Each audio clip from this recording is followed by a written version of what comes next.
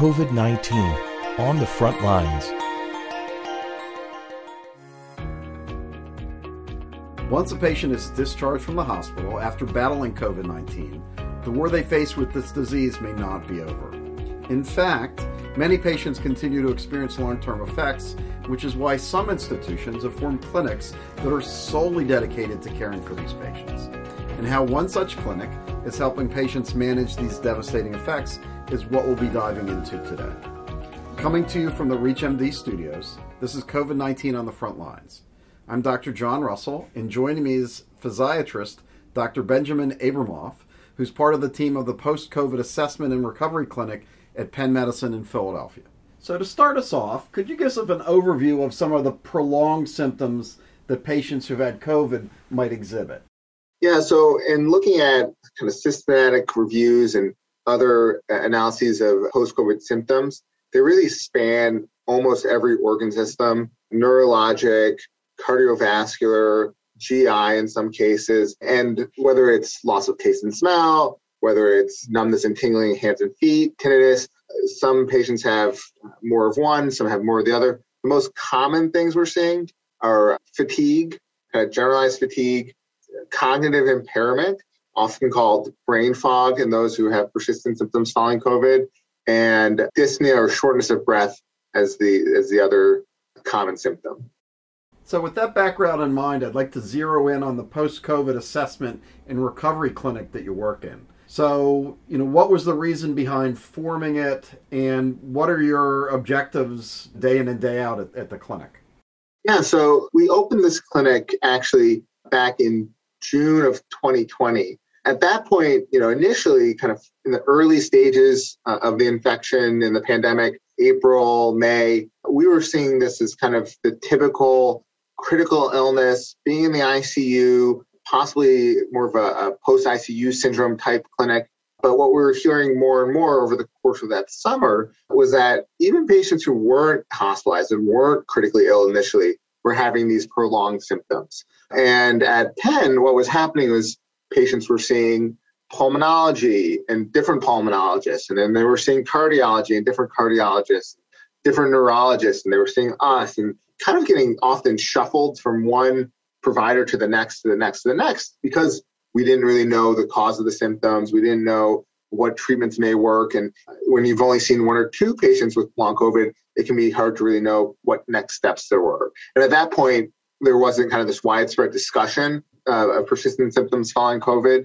So in that kind of context, we decided the patients at Penn needed a central home and some providers who would consistently see these patients moving forward to gain that experience, kind of start some of the research and studies, and get the patient, if needed, to appropriate additional diagnostics, treatments, referrals to specialists who ideally had expressed some interest in seeing patients with persistent symptoms following COVID or long COVID, and so that we could start to develop some of that continuity.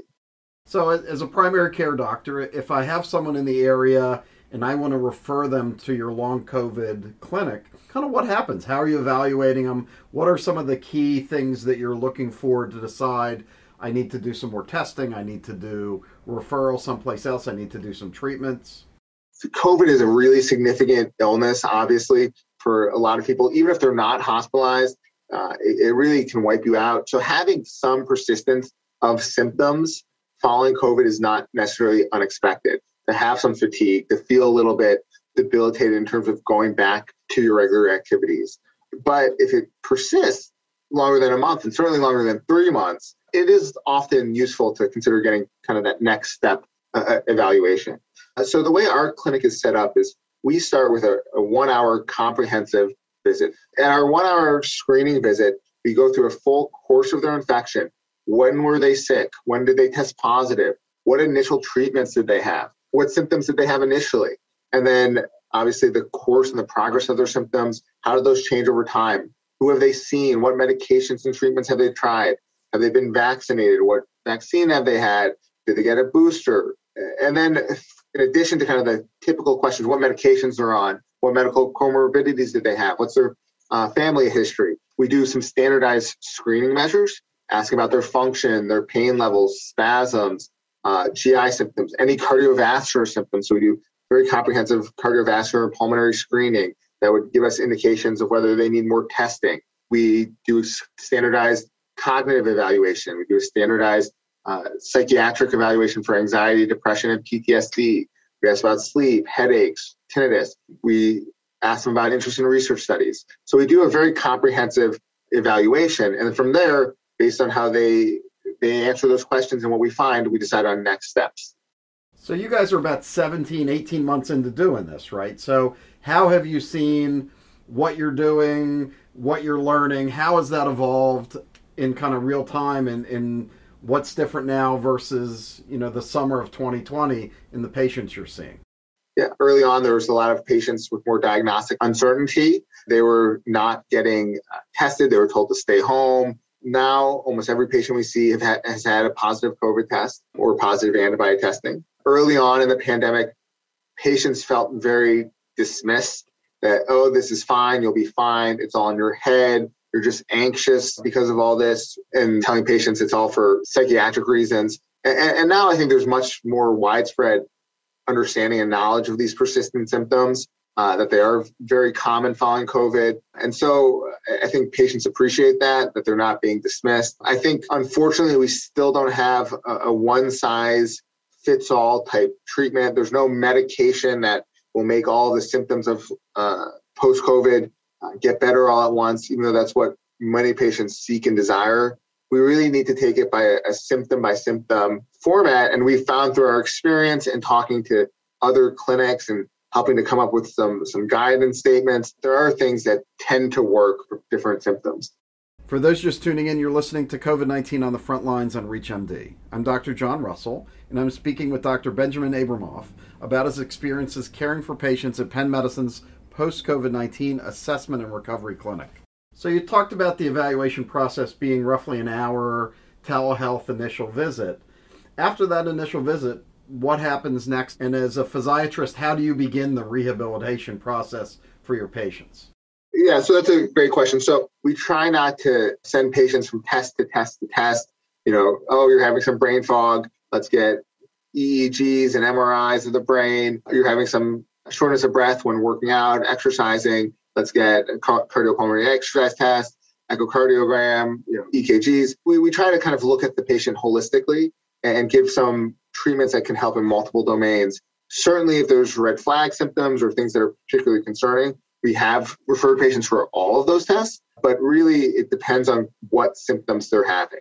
So some of the more common symptoms, for example, like post-COVID fatigue, we look at all those different comorbidities. Oftentimes patients aren't sleeping well, or they have disrupted sleep or insomnia. So we'll treat that. If anxiety is a big contributor to their fatigue or depression, we make sure we're addressing those issues. For many of our patients, we found a lot of success with a post-COVID rehabilitation program. And this program is not kind of your typical exercise routine, progressive exercise program. It's really designed to get patients back into activity, but in a very slow and methodical way. And one of the key pieces of this is measuring patients' perceived exertion, making sure that they don't feel that they're getting to the point that they're putting 100% of their effort in, because oftentimes that can lead to steps back and lead to small relapses. And finding that level of exertion, that level of exercise where they feel better afterwards and better in the next few days and not worse. And for some patients, that starts off with simple stretching and strengthening routines. And other patients, they progress more quickly. Some patients, who weren't hospitalized and they have minimal persistent symptoms, we can even do as a part of a home program with some guidance that we provide.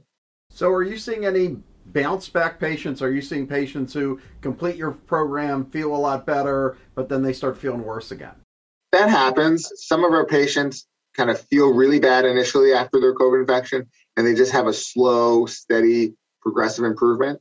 There's other patients who really their course is manifest with feeling well one day, and then 2 days later I have an exacerbation, and then I feel better, and then for 2 weeks, and then I feel worse again. Usually over time, the periods of feeling better last longer, and the exacerbations are less severe.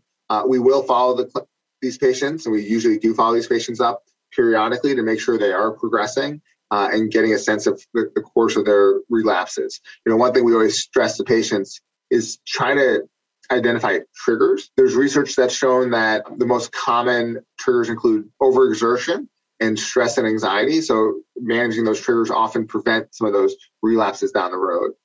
So you're 18 months into doing this. Are there any patient stories that really stand out for you? Yes, that's a good question. So I think one thing to keep in mind is minimal long-lasting symptoms can still be life-changing and really disruptive. We've had a couple patients, and one that I can think of particularly, who all they had was persistent loss of taste and smell. They felt fine. They had their normal energy. They could exercise. They could go to work, but they couldn't eat because nothing appealed to them. They had lost a lot of weight. It was leading to anxiety and depression because of their not eating and this loss of taste and smell. So even things like that are very mild can be really disruptive. And it can be a very challenging thing to treat, the loss of taste and smell. And we went through a number of treatment options until we got to a combination of therapies that did slowly seem to help. Now, her smell is not back to 100%, but it has improved to the point where she's eating more. And she's also, through some of our psychological resources, it's not quite as distressing and depressing as it was before. And that element, I think, is important for us to address as well. So certainly through all your work and all your training, you probably never envisioned that you'd be working at a clinic taking care of the aftermath of a virus. So how has this experience changed you, and what are some of the lessons you've learned along the way?